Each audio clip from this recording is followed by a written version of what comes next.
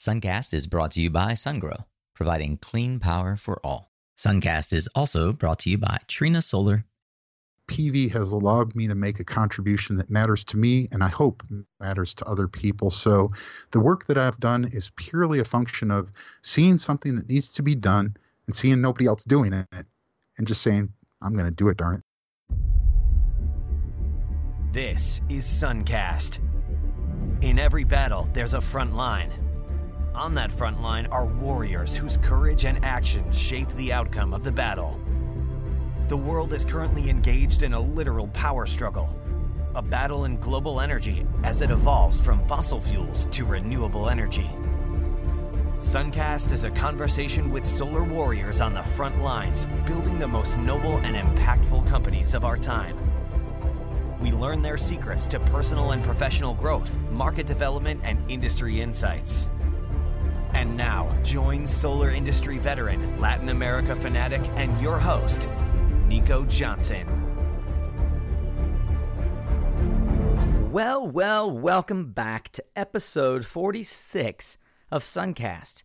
I'm your host, Nico Johnson, and I am so glad you're back with me again for another week of exciting and educational information.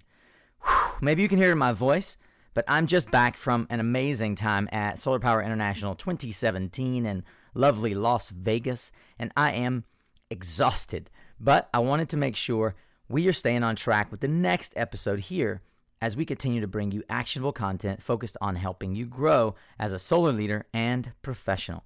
And man, was I overwhelmed by the number of you who actually came up to me at SPI and confessed your listenership. I really genuinely appreciate it. Thank you so much to all of you who keep showing up. And for those of you who took the time out of your show schedule to say hello, to come to the events that we organized, and to mention that you are listening to and enjoying the show. I feed off of that energy, so thank you very much for that. And one final note on SPI, just a thank you to Abby Hopper and the folks at SIA and SEPA for putting on yet another stellar event. It's hard to fathom pulling together 28,000 like-minded people from all over the world into one place. And you guys just keep producing one of the absolute best environments available for networking and education in the solar industry. So my hat's off to you. Today, we'll be spending time with someone who is very acquainted with solar pioneers and their stories in this industry. My friend and fellow podcaster, Jeff Spies, spelled spies, pronounced Spies, has been in the solar industry for nearly exactly the same amount of time that I have. That's 11 years and counting. And I don't think that anybody has spent as much time as he has thinking about how to tell the story of the dawn of the solar PV industry and the vanguards who ushered it out of obscurity and into the mainstream. In fact, his solar pioneer parties are legendary. So stay tuned to hear how you can attend the third and final one this coming November. In today's episode, we get into detail about Jeff's journey into solar from his early days at AEE to now. What exactly are these solar pioneer parties he keeps talking about on LinkedIn and Facebook, and why you should attend? Which contractor trade Jeff expects solar to most resemble as it continues to evolve, and his take on hot or not, books, lessons learned, and so much more. I hope that some of this resonates with you, and I'm queuing up more tactical episodes to keep you sharp, and I'd love to know what themes or areas of interest you're keen to learn most about. What are the problems or roadblocks that we can help get out of your way? Would you please reach out to me and let me know how I can help here on Suncast or even offline? I'd love to hear from you. And of course, if you have someone or something that you think should be on Suncast, you can shoot me an email, a LinkedIn message, or even pop over to the website and leave me a quick voicemail right from your phone. That website is www.mysuncast.com, and the email is nico@mysuncast.com. This episode is brought to you in partnership with solrates.com. That's SOLRATES.com, the fast and free online platform for providing your commercial customers with a credible lease financing proposal. If you have projects over $100,000 in value and you'd like to see how SolRates can help you quickly and easily deliver a financing proposal to your customers, please reach out to me directly for an invitation code to join the platform. All right, thanks again for taking your time to be here with us. I hope you enjoy this week's episode of Suncast with Jeff Spies of Quick Mount PV.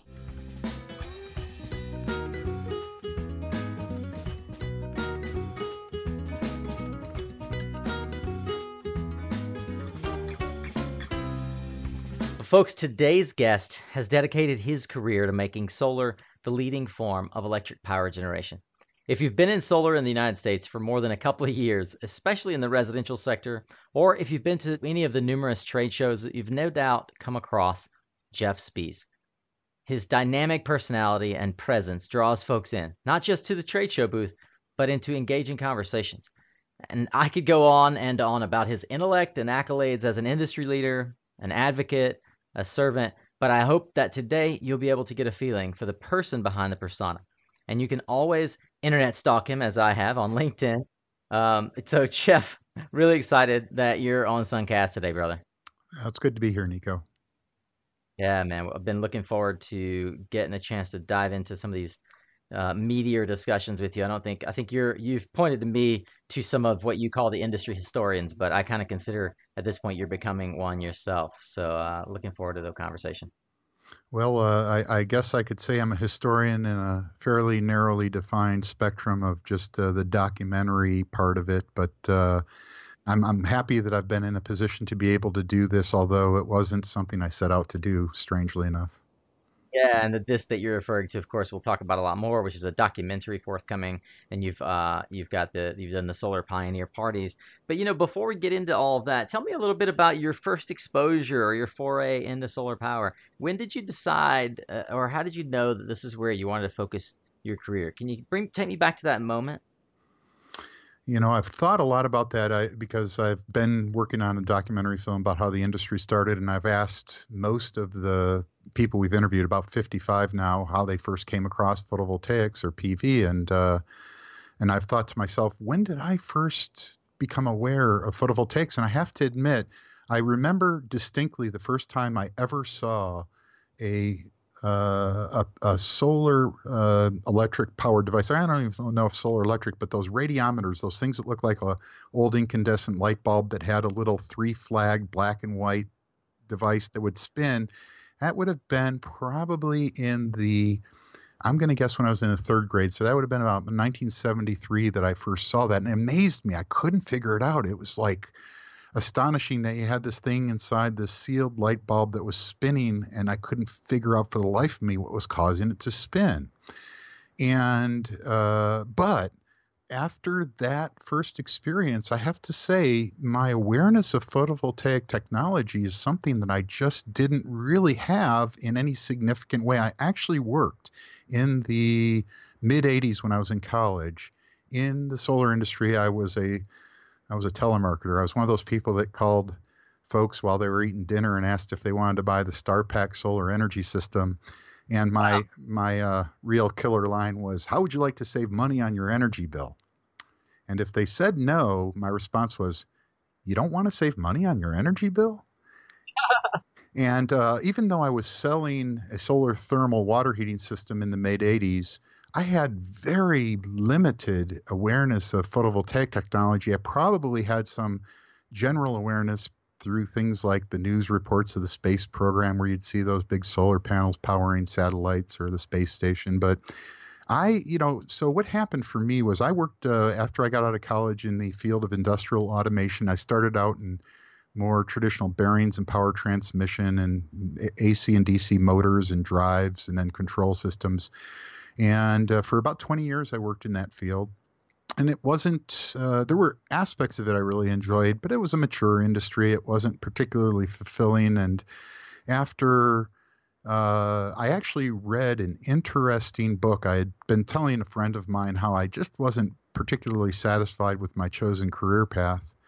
And he recommended that I read a book called What Color is Your Parachute? And I read it, and I was I felt a lot of it was corny. It had you do certain exercises, but there was a part of it that was incredibly powerful and valuable in my decision to make that transition into photovoltaics, which was they had you do an exercise where you identified those things that you liked and those things you didn't like.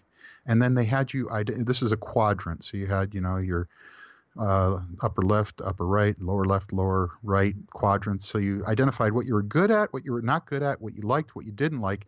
And they advocated that you focus your time and energy in your career on doing something you were good at and something you liked. And after I got done, what I came up with is that I enjoyed educating people on technical subjects. That was what I really at my core was good at. It's what I liked. And I had, by that point, developed a real keen interest in photovoltaic technology, but quite honestly, and this would have been in the early 2000s, I couldn't make heads or tails out of how it worked and how you would, I guess the big question in my mind is, how many solar panels do I need on my house to power my house? That's the question all of us seem to ask in the early days. So I had been going through transition in my career where I had the best paying job I've ever had in my life, but it wasn't a particularly fun job.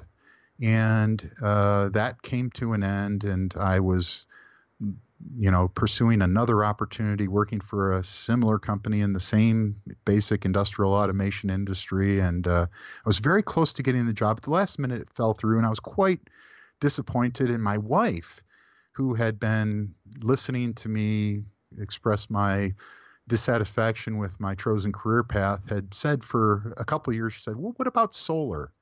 And up until that point, I kind of dismissed it and said, yeah, it's interesting, but I don't think I can make a living at it. And so after that opportunity fell through, she hit me again with, what about solar?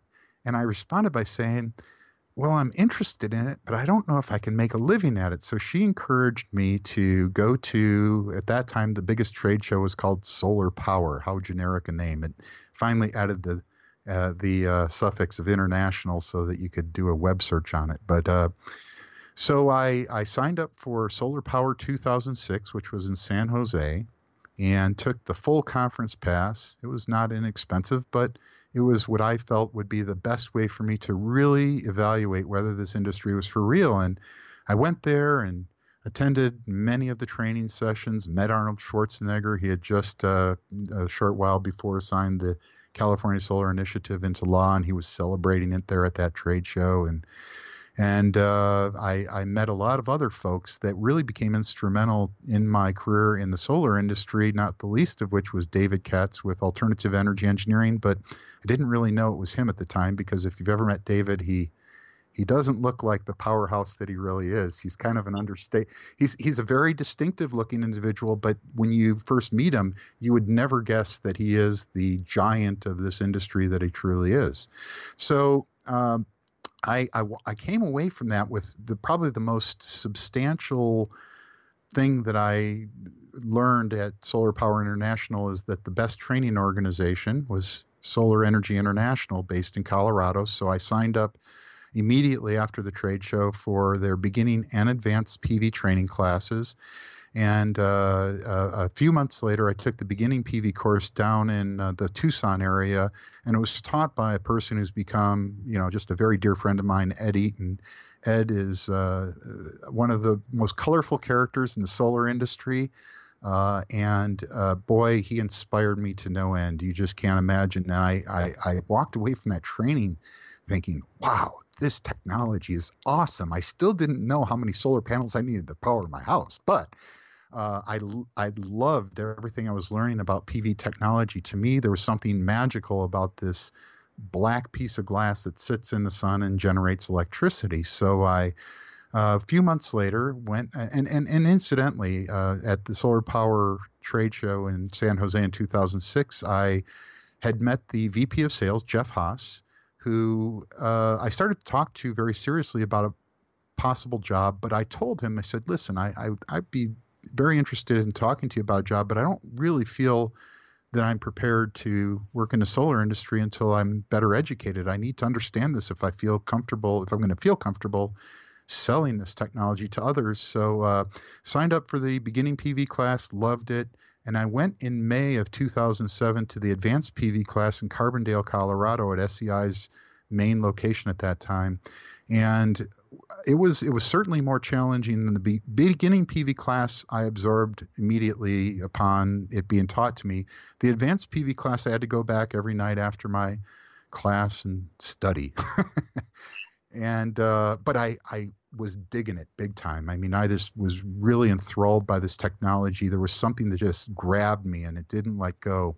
So after that class was done, I felt comfortable that I was prepared to find a real job in the industry. Contacted Jeff Haas, and I said, "Hey, I've just completed my advanced PV training with SEI, and I feel like I'm ready to embark upon a serious job search in the industry." So he flew me up to, actually, it was funny because they're located in the town of Redway, California, and there's so many towns in California that start with Red. There's Redwood City and Red this, Red that. So I just assumed incorrectly, because this was before the days of Google Maps, that this was in the San Francisco Bay Area. So I got him on the phone. I said, where is Redway anyway? And he says, oh, it's about 4 hours north of San Francisco in Humboldt County. And a little light in the back of my head went off. I was like, I remember hearing about Humboldt County in college. And of course, Humboldt County was famous for only one thing, and that was marijuana. Well, and I went up there for my interview, and it was incredible. It was, don't get me wrong, at the time, AEE Solar, which had started years before as Alternative Energy Engineering, was, from the outside, nothing special to look at. It was, kind of a industrial looking building in a sleepy kind of I'm sure a few years earlier it had been mainly a dirt road town. But there was something there that just really intrigued me, and the people probably more than anything else. When I met David Katz finally and realized who he was, it was the greatest experience of my life. He was my mentor, and he inspired me to no end to do the work that I do today. And it's been just a wonderful experience working in the PV industry. I feel blessed to have run across David and AEE Solar, and can't say enough good about that experience. Well, what an amazing foray into the industry coming through, more than a decade ago. And I identify with that story in a lot of ways. 2006, as I may have shared with you before, is the year that was the first SPI I went to. And, here we are. This episode won't come out until certainly after SPI, but we're the week before SPI. And this is, one of the biggest ever, and or maybe scaled down this year. But here we are getting ready to go into another year where folks still are continually getting into this industry, and one of the doorways into the industry are these industry conferences. Just remarking on SEI, Solar Energy International, I've developed some friendships there, and while I haven't trained there, they continually are remarked about in the industry as the sort of the gold standard, if you will, for training. And it just blows my mind the number of not just leaders in the industry, but company founders who have come out of that organization. At some point, I'd love to bring on the founder of SEI and just talk more about his vision for, basically he helped create an industry in many ways. And I know that you know him well, but I wanted to hear a little along the lines of creating an industry. What recently brought us back into conversation is this mutual admiration for those giants on whose shoulders we stand, right? These guys have been the founders of our industry. Could you tell me a little bit about the spark of your now infamous Solar Pioneer parties and how they've opened up a whole new element to your professional work? Well, just to kind of give a little bit of overview as to how this Solar Pioneer Party developed, it, again, I kind of fell into this when I started working for AEE Solar. Realized at the time in 2007 when I started, the industry was, well, I did the numbers. In 2006, the amount of megawatts installed of PV in the United States was less than 1/140th of what was installed in 2016. So the industry grew over a period of 10 years from the time I first started into it by a factor of 140 times. So the industry was small by comparison, and it was really strange. At that time, the trade shows were, it was virtually everybody in the industry seemed to be there because the industry was so small by comparison. And it was a very different industry. The tie-dye and ponytails dominated the trade shows. You saw very few suits and ties. But you did see a few because, of course, the German SMA, which was a suit and tie company, had already established itself firmly by that point. So it was a different world, and it was a fun world. I mean, it was still a significant percentage of the business that we did at AE Solar when I joined was off-grid, and we based that upon the amount of solar panels we sold or solar modules versus the charge controllers. And when we did the math, we figured at that stage about 30% of our business was off-grid. But grid tie obviously was 2/3 of our business, so it had grown dramatically over the course of the previous 6 or 7 years. Grid tie was pretty much an oddity, I think is the proper terminology that one would apply to it in the late 90s. And it started to become a real thing around 2000 when some of the incentive programs in California really injected a lot of money into the industry. So the industry was already growing fast, but it didn't come close to the kind of growth that we saw in 2009, 2010. Then the industry just exploded. But I worked during the latter part of the 2000s in an industry where there was a lot of interest, but it wasn't quite the massive growth that we ended up seeing a few years later. So it was fun. It was really gratifying. And the interesting thing is, even though you competed against a lot of these companies, there were friendships, close friendships with direct competitors. You didn't feel competitive animosity towards each other. You really felt supportive because we felt we were competing against fossil fuels and nuclear power. And in fact, we were. So the dynamic of the industry in those early years that I worked in it was very different than today, even though we still represent, I'm not sure, 2% of the electric power generated in the U.S. today? It's pretty modest. It's very modest. So, but at that time, we were in the 0.0 something percentage. It was very small. So we all felt a kinship with our competitors that we were in this together, and there was a tremendous spirit of cooperation amongst the different companies in the industry. We supported one another, and it's grown. It's really been gratifying to see the growth. I dedicated my career, my life, to helping make photovoltaics the primary source of electric power generation. We're not anywhere close to that yet, but we're certainly positioned to. I think the work we've done over the past 10 years has made great strides to achieving my life goal. Yeah, I was just pulling up the EIA stats here from 2016, and solar is still only about 0.5%. So the huge amount that we've deployed, with wind wind is about 2%. We've still moved the needle less than a percentage point in total consumption of solar energy as a component of U.S. energy. But we're getting there. We're getting there. We certainly have done. We've come a long way, as you said, 140x growth. So I recall back in the day, I was buying from AEE, and certainly a huge portion of your business was off grid. What amazes me is how many of the folks that sort of were not just working at AEE, but working with AEE. We mentioned David Katz being the founder, Johnny Weiss from SEI. A lot of folks who, not just from Humboldt, but California in general, and the home power market, in essence, created the grid tie, if you will, created the grid tie market as we now know it back in the 80s and 90s. So you started the Solar Pioneer parties as a way to get those folks back together, because many of them had either retired or moved on to other things. Is that correct? Well, yeah, what had happened was as the industry grew so quickly, what I noticed, and I'm sure you probably did too, was that those giants of the industry that we all knew and respected and admired in our early years, your and my early years in the PV industry, they were kind of forgotten. They were just, and forgotten is maybe the wrong term. The people coming into the industry, because it was growing so quickly, had little awareness of how this technology got established and who those people were that really made this industry into what it was. So after I left AEE Solar in 2010, and I really missed the folks I worked with because they were really the greatest friends I've ever made in my entire life. And it wasn't just the people at AEE Solar. It was our customers. It was our competitors. It was that extended family of folks in the industry. And I missed the trade shows as they used to be in those early years because they were special events. They felt like, I've called them family reunions But the only difference with a typical family reunion is you didn't have that angst and strife of a typical family reunion. People really liked each other.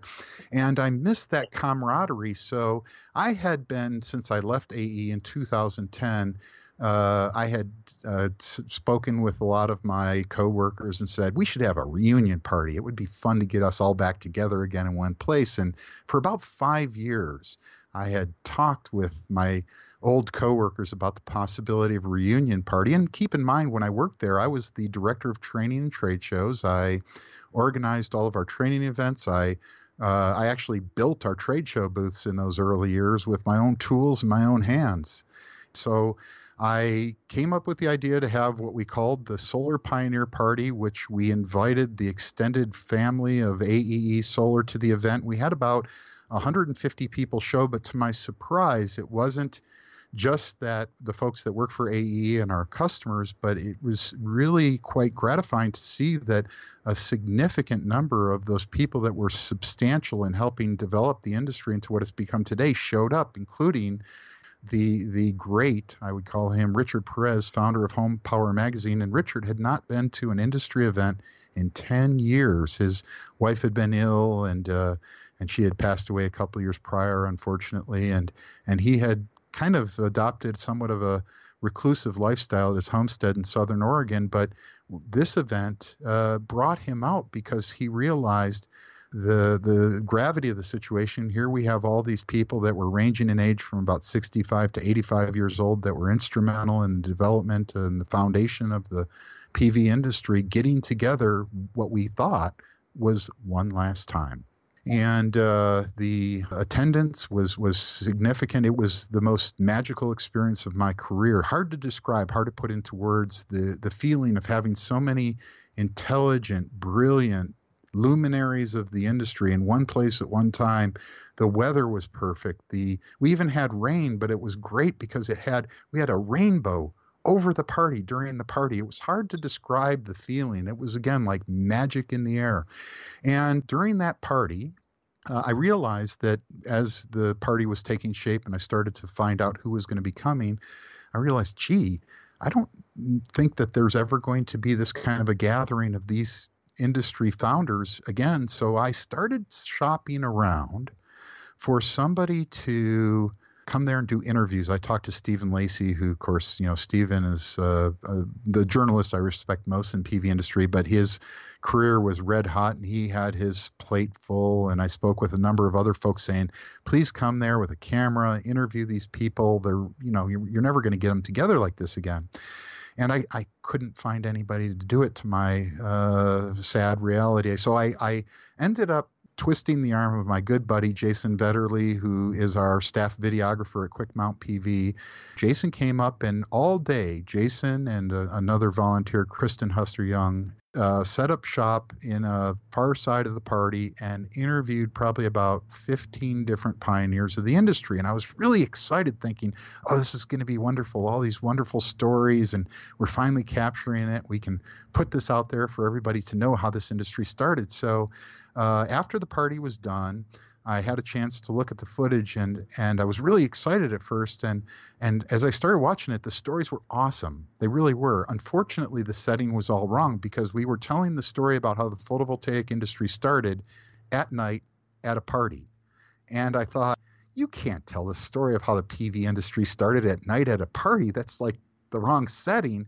And after that party, I spoke with Jason and said, man, we really need to travel to these locations where these people came from and interview them at the site of where their businesses started to tell the true story about how the PV industry started. So it developed into what's become a documentary film that we've been now almost 2 years in the production of. And we'll be debuting the documentary at the third and final Solar Pioneer Party, which I never thought there would be a second Solar Pioneer Party. And the only reason there was a second Solar Pioneer Party is because at the first Solar Pioneer Party, when we were trying to get everybody gathered for a group photo, we had the party at a place called Bryceland at the beginning school, and we were up on this deck with everybody down in field about 20 or 30 feet down below us, and we're trying to get everybody gathered for the photo, saying, "Come on, folks, get in closer," and they all started cheering and saying, "Let's do this again next year." And I was looking around going, "What are you talking about next year? This is it. This is the party." And as it happened, they kind of forced my hand into doing the event again a second time in Grass Valley. So what we did is we thought, okay, we're going to make this documentary film. We started running around the country interviewing. Now it's 55 people I think we've interviewed. And we had hoped to show this documentary film. That was all we really planned, was we would film it. We would show it at the second Solar Pioneer Party. But as we were producing it, we realized there's no way we can finish this project for the second Solar Pioneer Party. So that prompted me to conduct a third and final Solar Pioneer Party, which we will be hosting in Mendocino County in November, where we will be debuting the final documentary film project, which is going to come in about an hour and 45 minutes.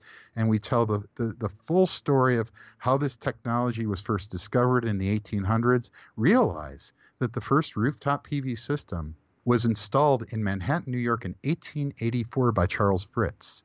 And then, of course, the technology more or less stagnated until the development of the Bell solar battery that used silicon solar cells. That was the major breakthrough in the early 50s.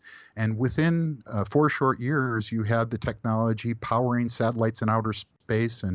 And so we follow the development of the technology from the 1950s through the space program to what we term terrestrial PV, which were photovoltaics that were used to power applications on Earth that started in earnest in the early 1970s. But it wasn't until the late 70s when the home power market started to realize that these solar modules were becoming PV modules were becoming cost-effective enough to power their homes. And that's where I pegged the start of the modern photovoltaic industry, is the very late 70s, very early 80s, when a number of companies popped up starting to sell solar panels to folks that lived in remote areas to power their homes, to generate their electricity.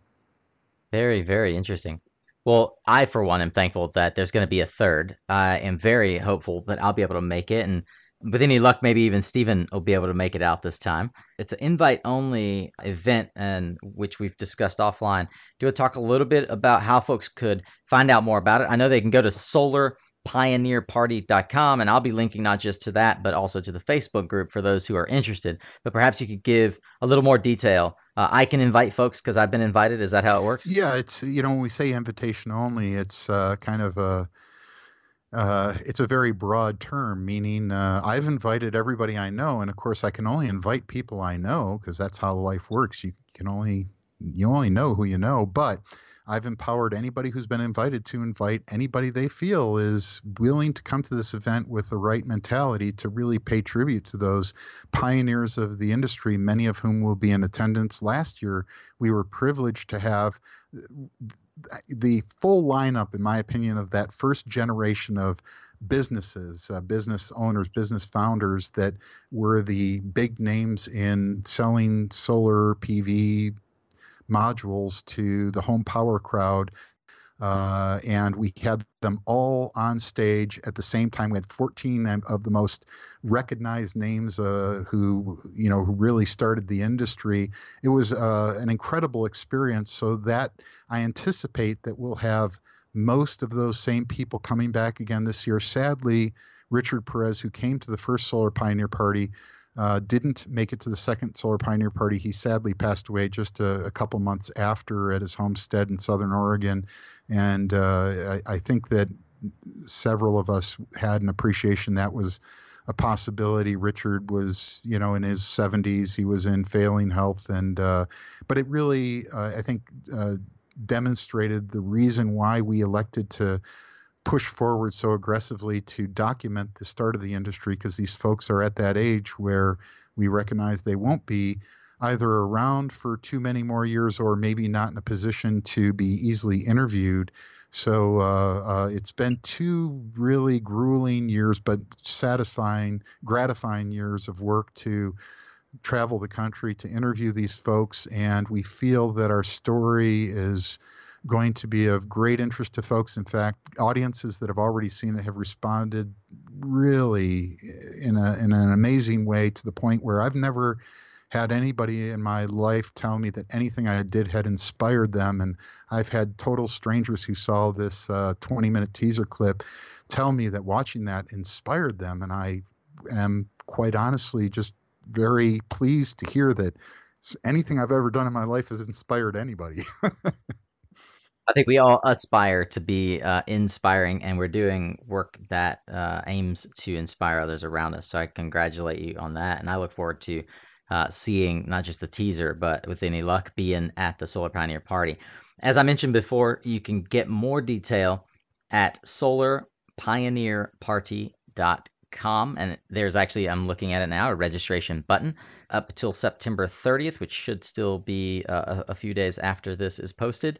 Actually, the registration will go right up to the event itself. Unless we fill it up, then we'll close it down. We're able to accommodate, I think the maximum capacity for being able to see the film is 400 people. So that's kind of the total that we would allow to. But if folks are interested, all they have to do is reach out to you, reach out to me to get the password to register, and or anybody who's been invited would be eligible to provide anybody else that they want to see come with the password to be able to register. So it's not, I don't know if I would call it an exclusive event. We just want to make certain that whoever does come recognizes that the event itself isn't just a big party to come and drink. And, it's really, the objective is to recognize these individuals who help create this wonderful industry, this technology that has allowed us to have a career, but even more importantly, is helping change the face of electric power generation for the better, in my opinion. Well, we're going to move on to a section I call Hot or Not. And I'll name a specific market or topic, and you spend about 30 or 60 seconds on whether or not you think it's hot, not, and why. And we're going to start with distributed storage. By that I mean storage for either residential or C&I level, used for grid stabilization, demand response, etc. Hot or not? Well, it's clearly hot and going to be getting much hotter in the coming years.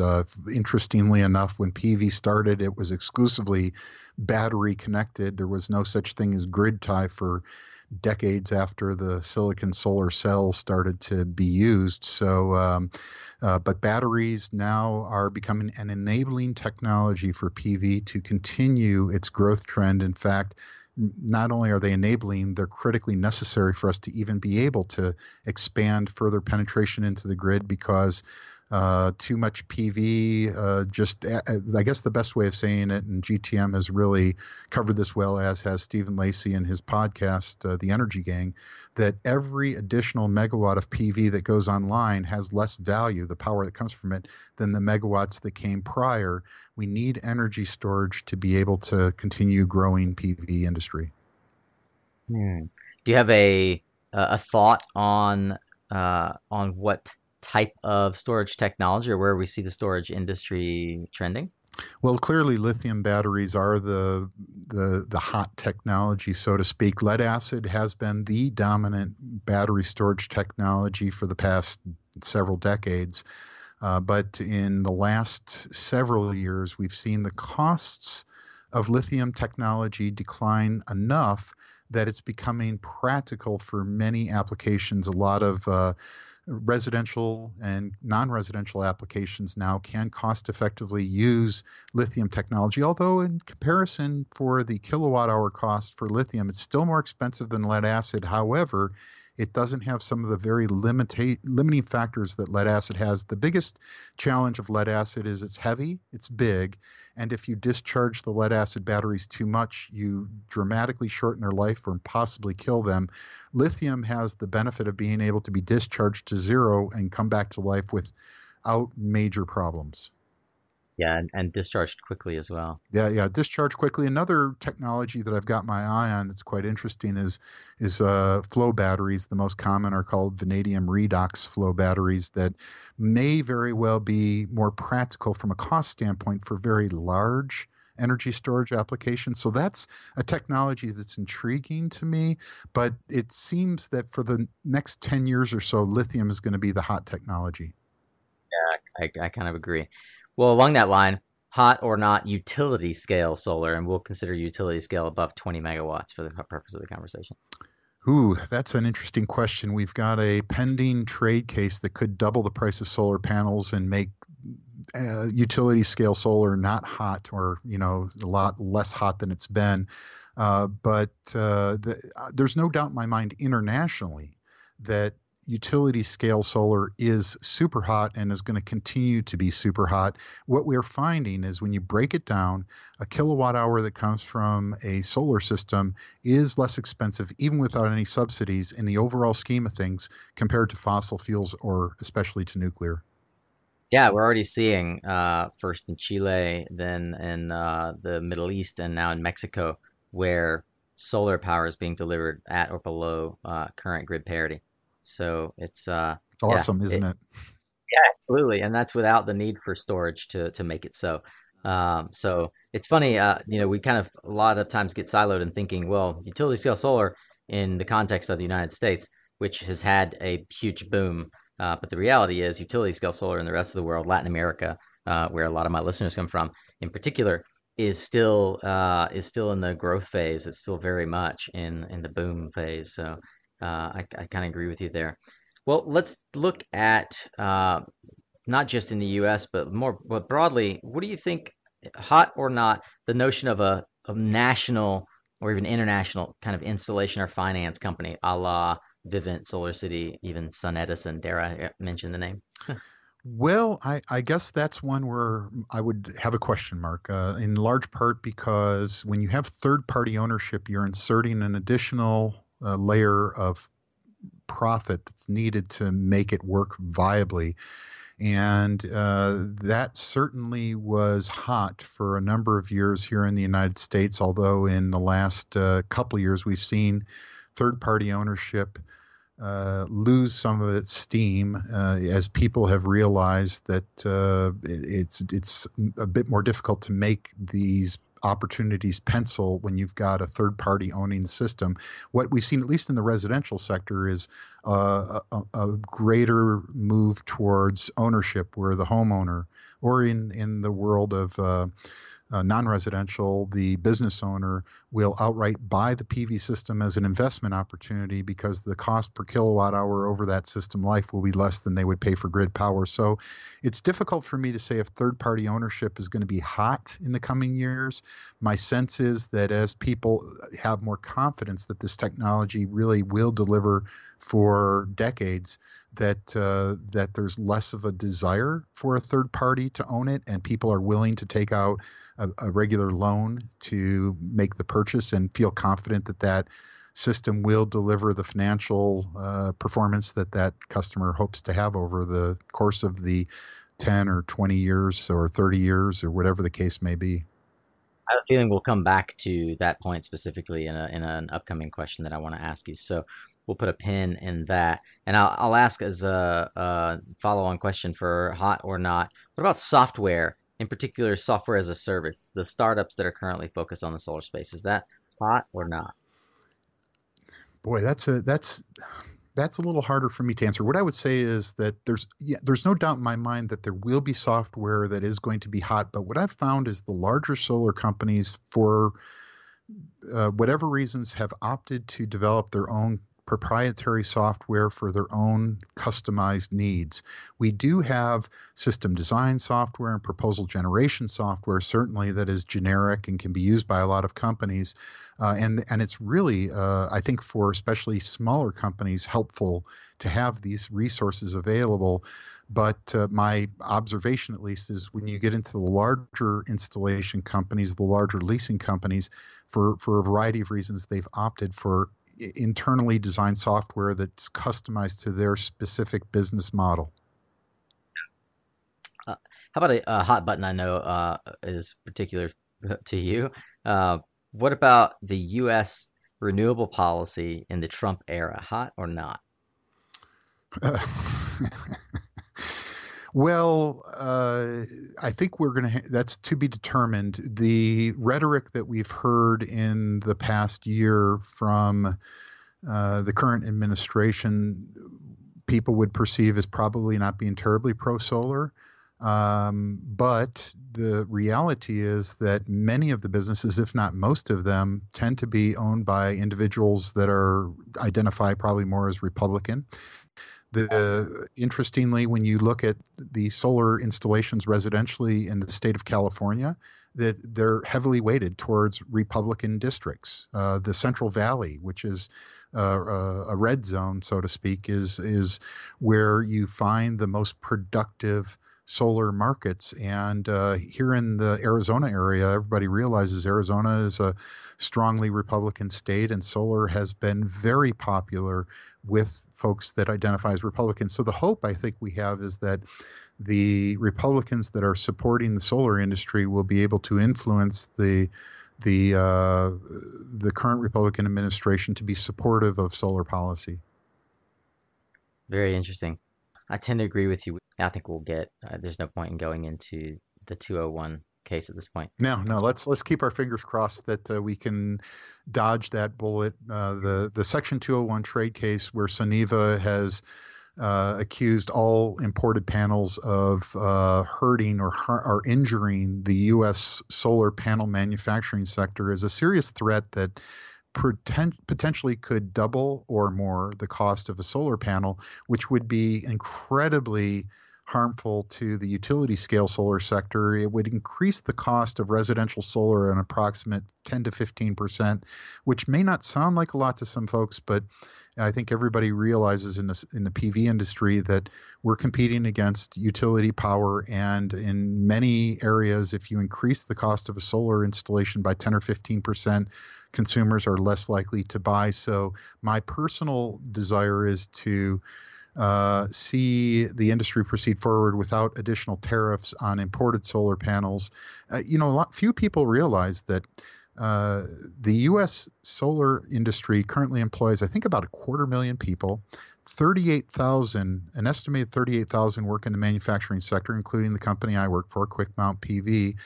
And probably about less than 1,000 people work in the solar panel manufacturing sector in the U.S. today. So we've got 38,000 manufacturing jobs, with less than 1,000 being in solar panel manufacturing. I would say at its height, the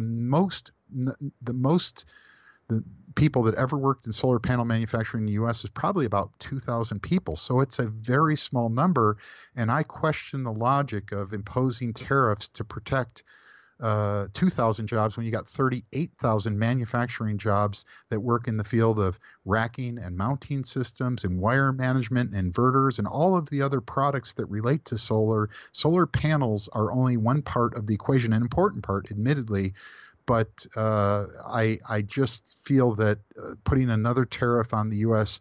PV industry is not helpful in any way, shape, or form. Yeah, I completely concur with you there. But Jeff, you mentioned back in a previous question that you, through your answer about what color's your parachute, you decided that what you love is educating folks on technical subjects and technical topics. When you went to AEE, that was a big part of your job. You were head of training and the head of trade show, both of which are highly educational to the public. And a lot of what you do in your current role is education, predominantly interfacing with the installers, interfacing with the residential and the commercial sector of the market. With that context, help me understand what you see as the primary hurdles for that scale of company, resi and commercial installers currently in the United States today. Well, overwhelmingly, and let's put aside the trade case for the moment, the number one challenge for distributed generation or consumer-owned solar, I think that's probably the more appropriate way to phrase the market that I focus on.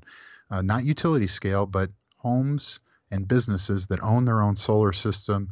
The biggest challenge that I see is utility rate structures. Obviously, the utility industry views a homeowner or a business owner generating his own kilowatt hours as competition fundamentally, and they are changing their rate structures to make the investment in solar less attractive. We've seen that happen in places like where I live.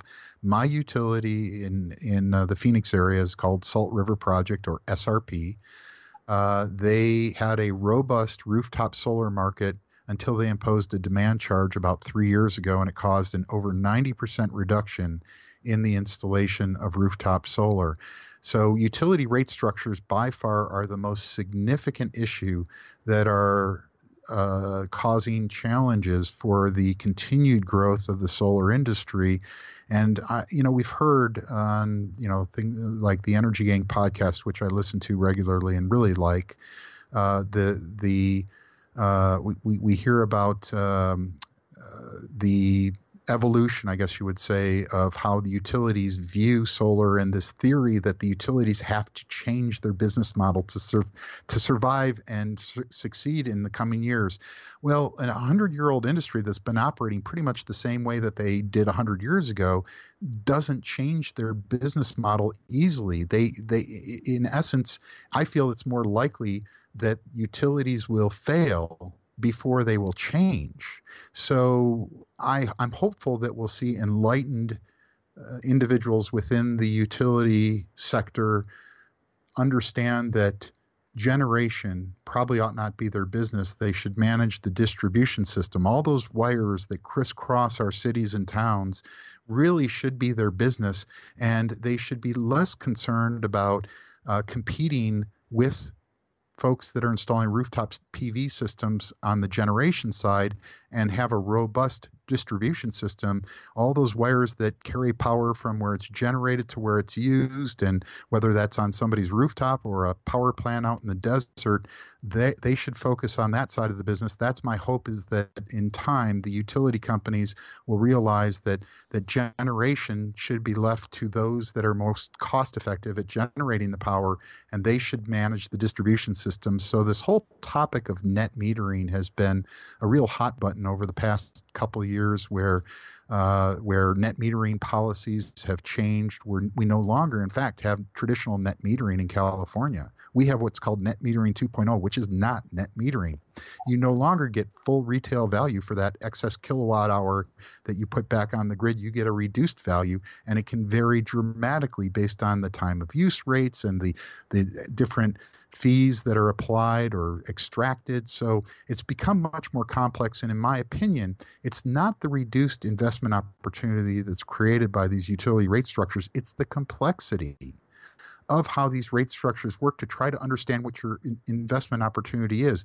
That's really the obstacle. So what I would say to solar installation companies that are out there trying to sell solar, in my opinion, the most important thing that you can do is re-educate your sales force as to how you explain the investment opportunity to a prospective customer. That, to me, is critical for us to continue seeing residential and commercial solar grow in the U.S. Is there an analog or an example from other industries that we could learn from, or something that you think is a great example that one might look to as how to potentially grow their business?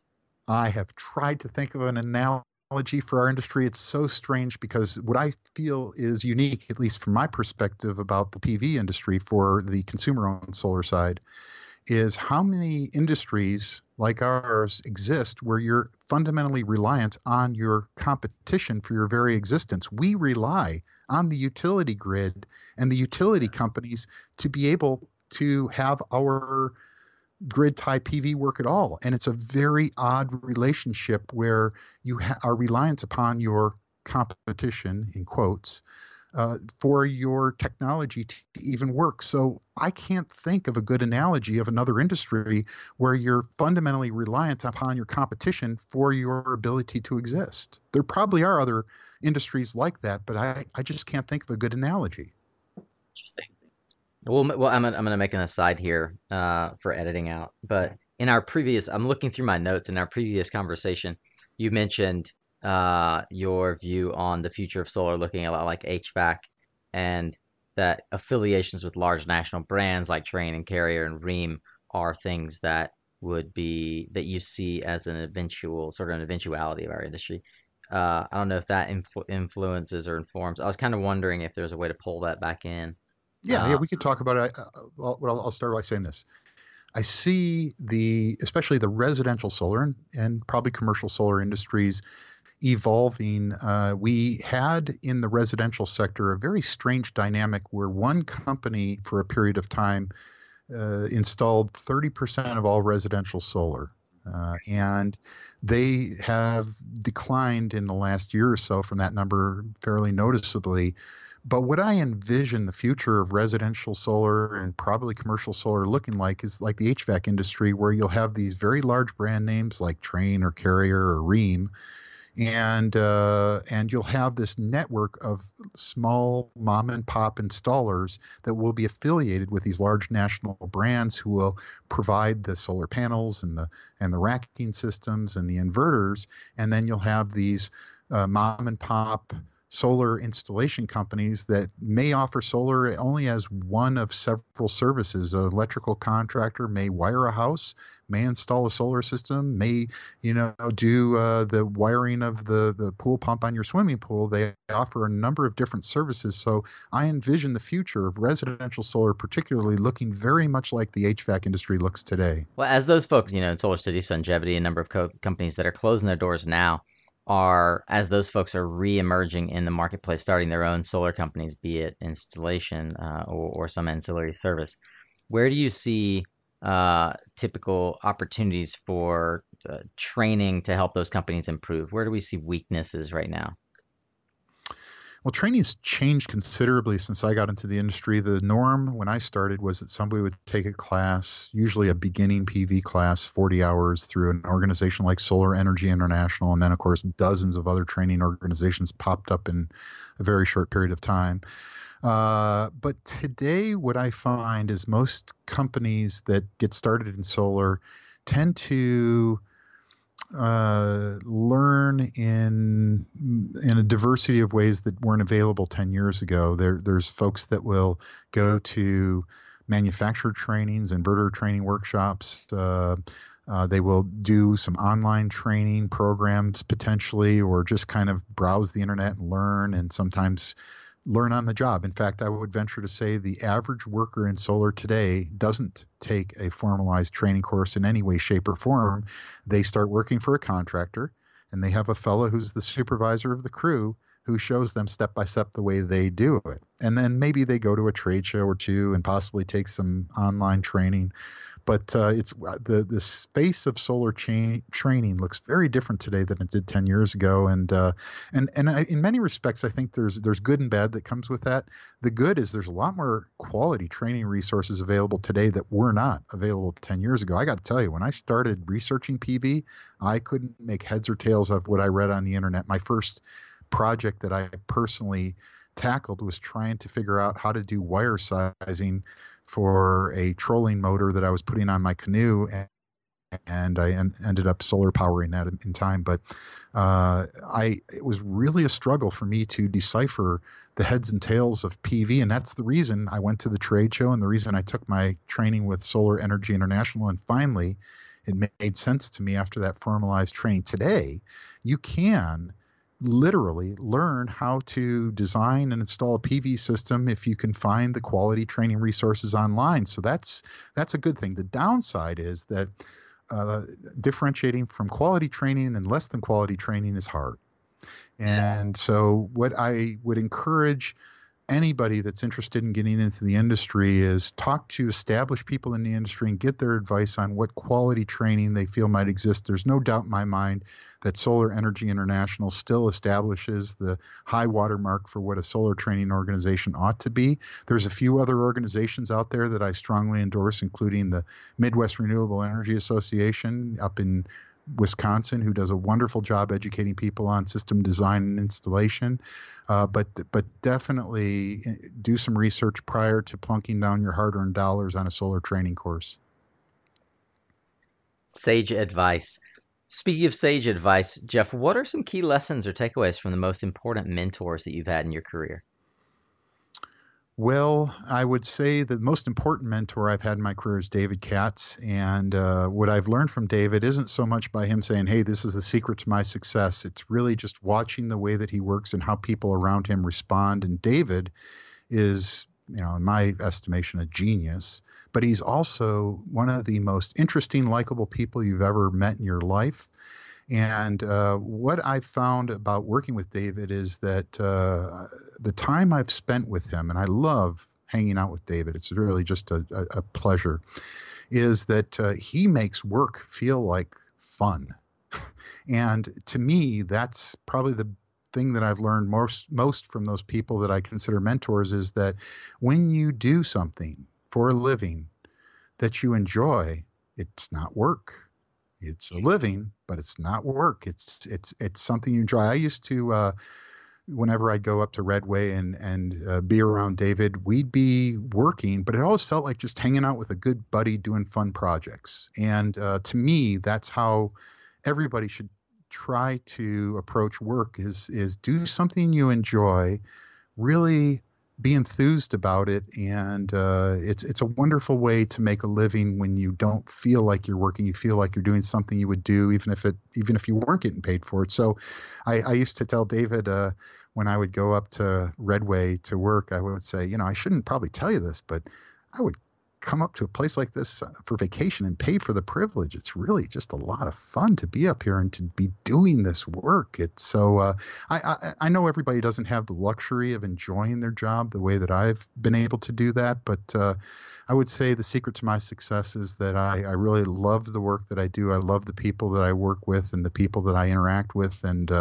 it's just wonderful when you can make a living doing something that you truly love. Yeah, and it's an age-old adage. I don't think it loses polish having been brought back in this conversation.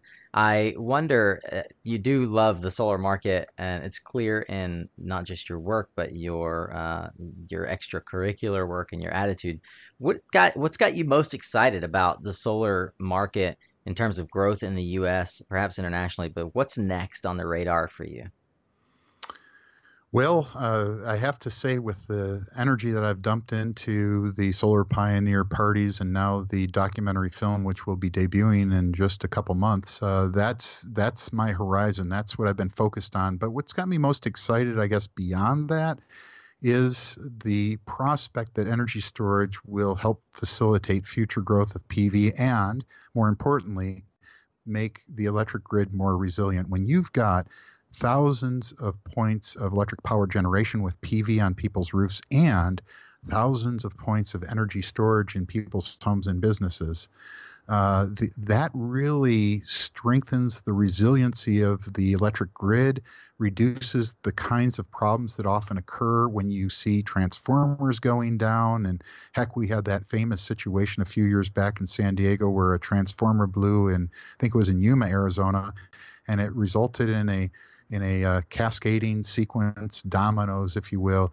of transformers that blew. And for 3 days in the hottest part of the summer, a big part of Southern California was without power because of the aging old way that the grid was structured. If, on the other hand, you had thousands of people generating their own power on the roofs with battery storage, there's the possibility that that kind of cascading tripping of transformers shutting down the grid may not have happened. So my feeling is that energy storage really is the new horizon in the PV industry. I only hope that we don't see solar photovoltaics push to the background as battery systems grow.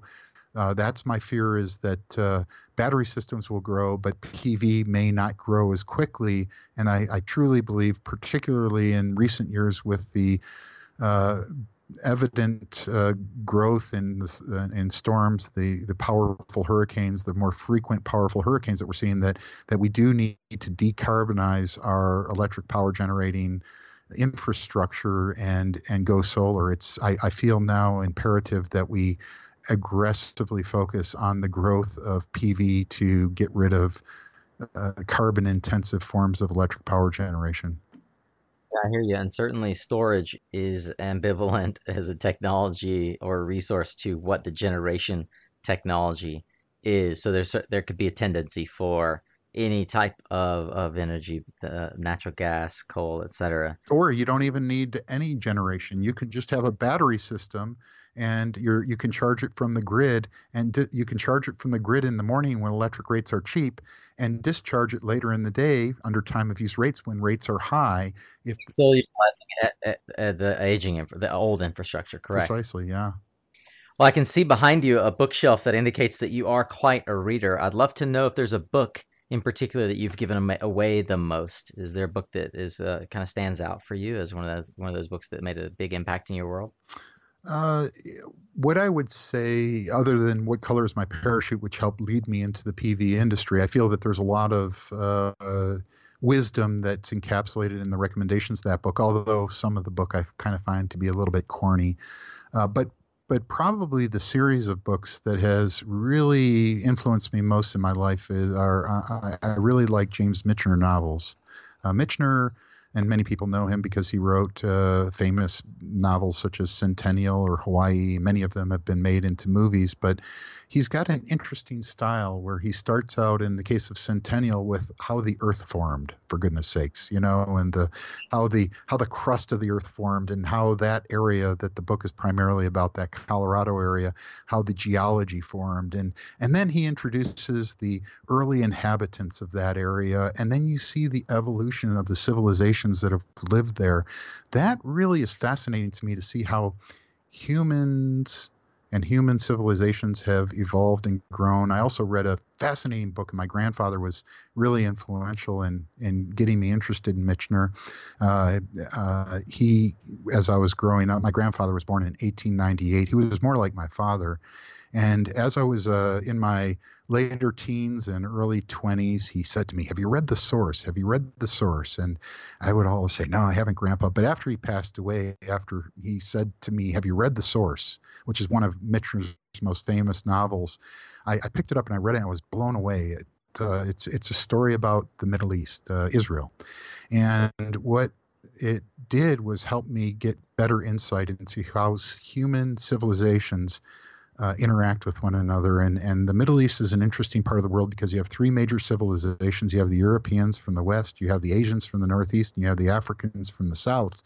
This is the crossroads, and it's an area of tremendous conflict. And his novels really analyze the source of those conflicts and why humans really struggle at times to get along with one another. So I would say that in an overall sense, Michener novels have probably helped form my appreciation of how the societies around the world interact with one another, the source of conflicts, and hopefully what humanity can do to try to get along more effectively in the future and not have the level of conflict which has really colored our past. So I have hopes for the future, quite honestly. I think, like most people, I have my fears too, but I feel that education in the long run is the most powerful tool that we have available to us to have a better future. And I only hope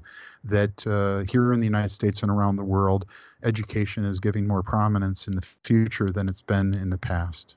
I love it. I have not read Michener, and I will certainly be digging into one or more of these novels for sure. Thanks for that recommendation. Jeff, we've talked a lot about some of the ways that folks can meet you and interact with you, certainly by way of the Solar Pioneer Party and the upcoming documentary. But if folks wanted to reach out, get more of you, how could they engage with you? Can you give us your Twitter handle, email? How best would folks engage with you? Well, years ago, I was, this is after I had left AE Solar, I started a consulting, and I was trying to think, what should the name of my business be? And I'm firmly of the opinion today that if you're in a solar business, you should avoid names of your company that involve the word solar or sun, because there's just too many of us. But at the time I was thinking, well, should I be like Spies Solar? And I'm like, that sounds so, ugh.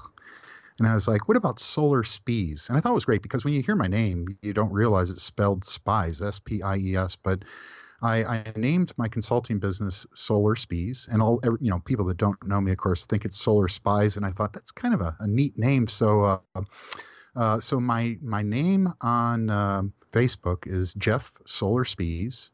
And I guess the funny way I position that is Solar is my middle name.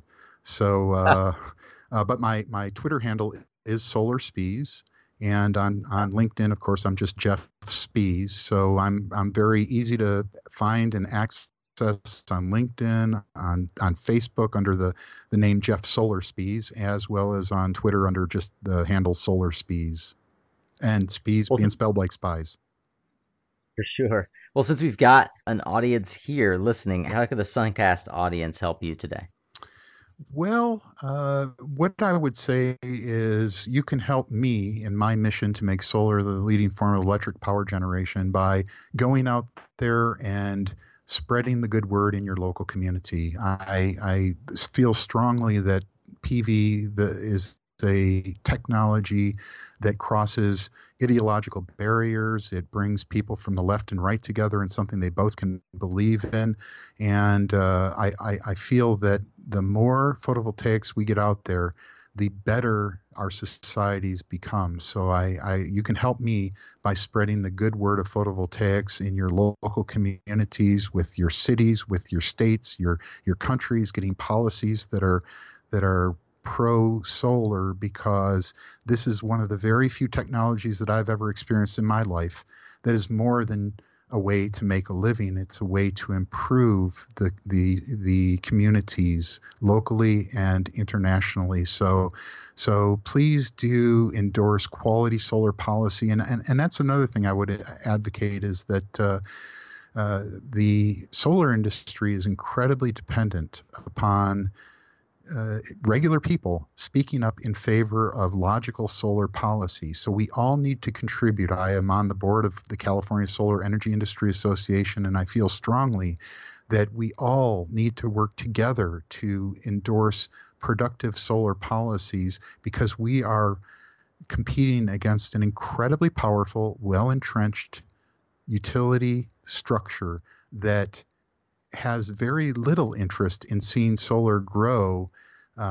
So if we are to succeed as an industry, we are going to need to get the utility regulators and state and local governments and federal governments to put into place policies that make it feasible for direct ownership of PV and utility scale PV. And many times that's things like renewable portfolio standards that mandate a certain percentage of a state's electric power come from renewable resources. So I am not really looking to become enriched by the work that I do. I'm looking to make a contribution to mankind by helping grow photovoltaics, which I think are good for humanity in general. Very good. And I'll add to that, along with getting involved in utility rate structures, one of the organizations being Solar Energy International, and the state level solar energy associations, which are not connected.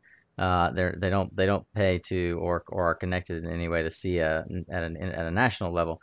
They do a lion's share of the work of the advocacy right now at a state level, making sure these policies are structured well, making sure that we have a unified and common voice. So if you aren't currently a member of your local trade organization, whether that be CalSEIA or COSEIA in Colorado, I don't know what they're called in every state, but look up the local SEIA and certainly join the national SEIA. Support the effort to lobby on our behalf as an industry. If you can, register opposition, if you have it, to the Suniva and Solar World trade tariffs. And encourage you, from the platform that I have, the only one that I can offer is that we do as an industry stand up to these sort of nonsensical attempts at imposing really costly tariffs to our industry. Well, Jeff, let's end today with a bold prediction. What one thing do you see happening in the market today that perhaps nobody else is tracking? What's in your crystal ball?